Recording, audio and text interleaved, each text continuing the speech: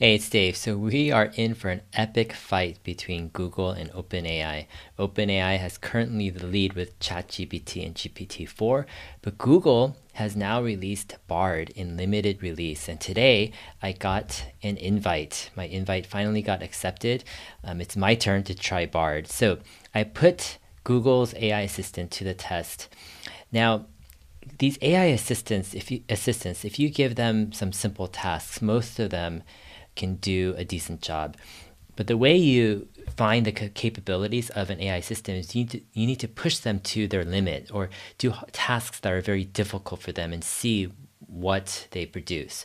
So let's do about 5 or 6 of these kind of more difficult tasks for AI, and then see, and we'll grade each task according to whether Bard wins or whether ChatGPT wins. All right, so first task, describe in great detail a minimum viable product that could beat Duolingo and could be coded in 1 month or less by a 3-person developer team. So Duolingo is the top language app out there. Here, Bard gives an answer. It says that an MVP could beat Duolingo, that they could use spaced repetition, interactive exercises, and games, and then it lists the key features for this MVP. So a gamified approach to learning, game design leaderboards reward badges, spaced repetition, where new words and phrases are spaced out over time, interactive exercises and games, fill in the blank multiple choice and true and false questions, free to download and use, and a premium version. So this is a good starting point that can compete with Duolingo. So the focus is on a gamified approach that's fun and effective. And this approach is actually pretty decent actually for an AI system. It's recognizing Duolingo as a language app. It's recognizing kind of a cohesive strategy to create something that would be fun and compelling for people using games, spaced repetition, etc., free and premium versions. So overall, this version of response by Bard, I would give it a B minus or a B or so. All right, let's do the same response to ChatGPT on using GPT-4. So the same prompt, and here's the response we get. We get a product name, Lingua Flex. So ChatGPT actually gives a name for the app, which is actually impressive. Lingua Flex is a language learning app that aims to surpass Duolingo in terms of efficiency, user engagement, and community support, personalized learning experience, gamification, and community-driven environment. Okay, so what are the key features of this? Personalized learning paths. So it's a brief assessment to determine the user's language proficiency, and then it generates a personalized learning path with recommended topics, exercises, and milestones. Now, this is something that Bard did not pick up on, but it's a #1 priority for ChatGPT. All right, #2 feature, micro learning and spaced repetition. Bard talked about spaced repetition. Here it says, divide lessons into small digestible modules that can be completed in 5 to 10 minutes. Incorporate spaced repetition, similar to Bard's ideas. Gamification, points, levels, badges to complete lessons, and streak systems. Active and collaborative learning, a built-in community platform where you can connect with other learners and native speakers. And users can participate in text and audio chats, group discussions, minimalistic and intuitive UI. Okay, and then here's the section where I think ChatGPT or GPT-4 excels. So it actually gives a development plan for a 3-person developer team to follow. Week 1, define the app structure, design the UI and UX, start development on learning path. Week 2, continue on the personalized learning path, implement micro-learning and spaced repetition, gamification. Week 3, finish gamification, develop the community platform. Week 4, complete integration, thorough testing. So yeah, this is actually quite impressive that it actually gives a spaced, like a timeline of what you need to do each week. And it shows that I think GPT-4 is understanding not just the basic thing, but actually what to do with it, right? Why this information is important and how a person can actually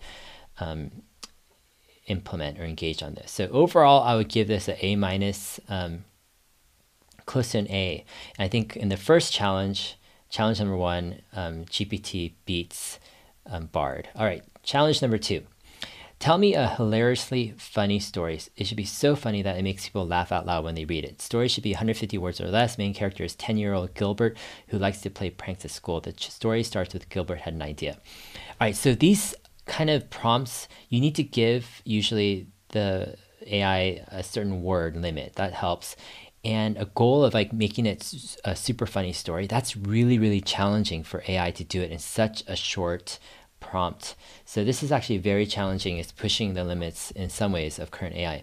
Here it says Gilbert had an idea. He was going to prank his teacher, Mrs. Smith. He knew that she hated spiders, so he decided to put a fake spider in her desk. He went to the store and bought a fake spider that looked just like a real one. He put it in Mrs. Smith's desk and then hid behind a bookcase.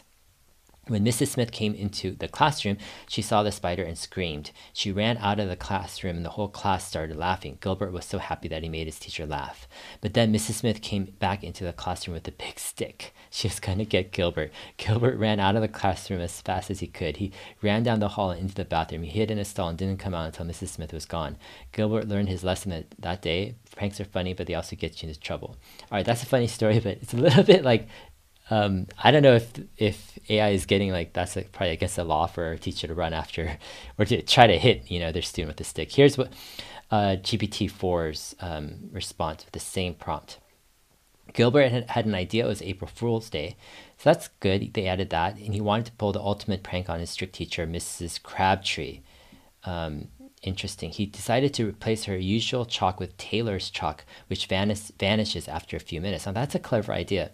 Before class started, he snuck into the room and made the switch. He could barely contain his excitement as Mrs. Crabtree entered and began writing on the board.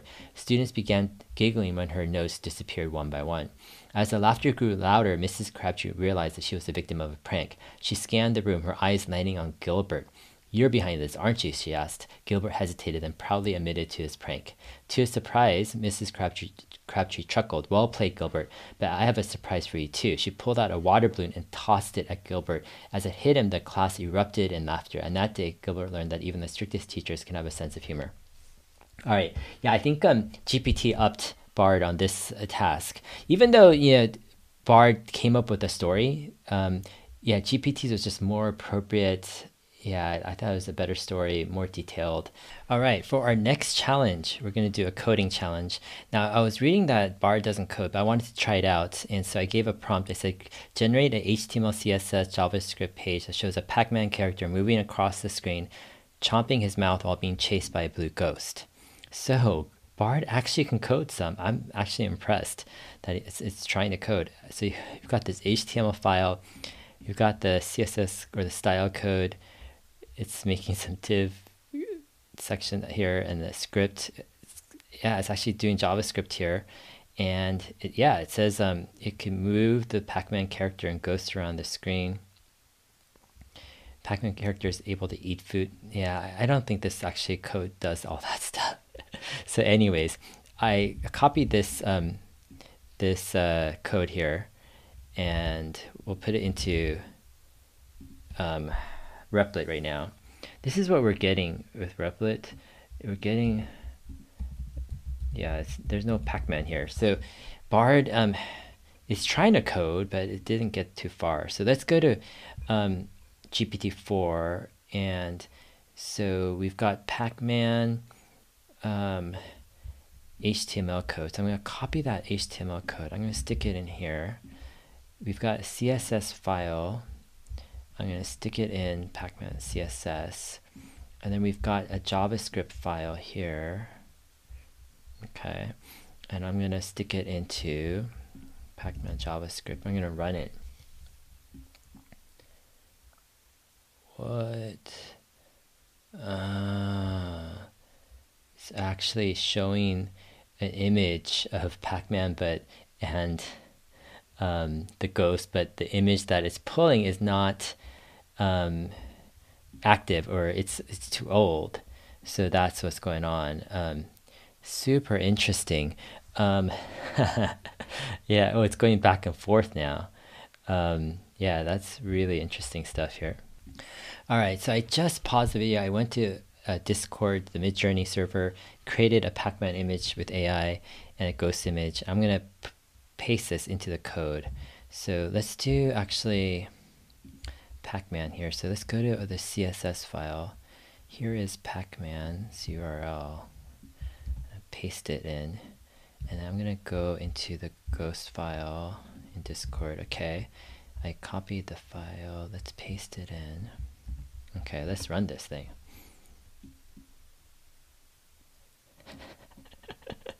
All right, so we have Pacman, at least the corner of Pacman, and we have the ghost, and that's what the code I asked for, actually. You know, I mean, yeah, interesting. So anyways, I give definitely this challenge GPT wins over Bard.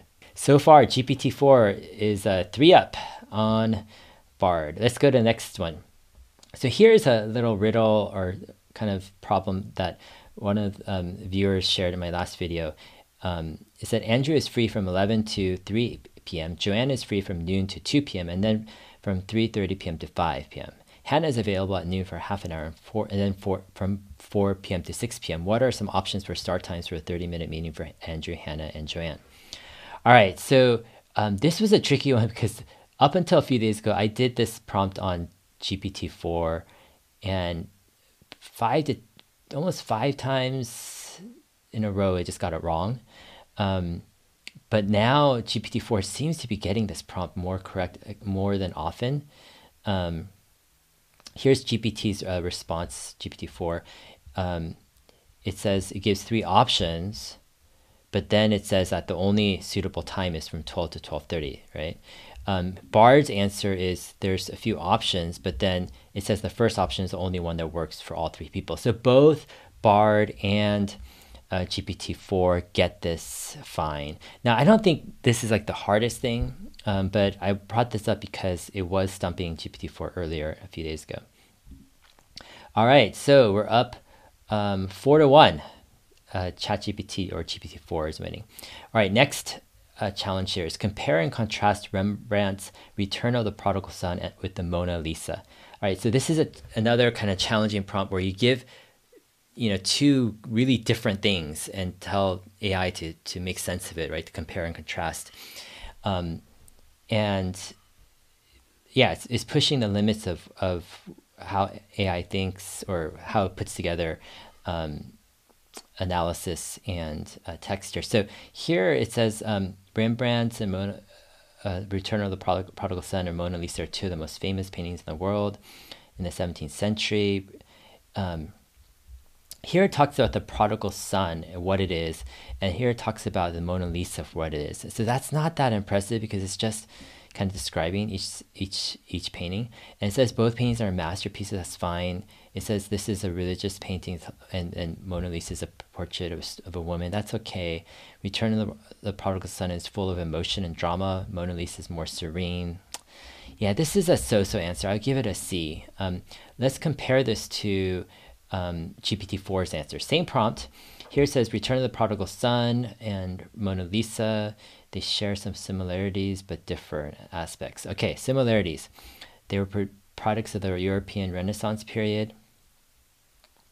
Wow, they actually have the exact period. That's fine. Both works, renowned artists, exceptional skills. Okay, differences. Subject matter is a woman, and Google came up with this as well. They're Bard.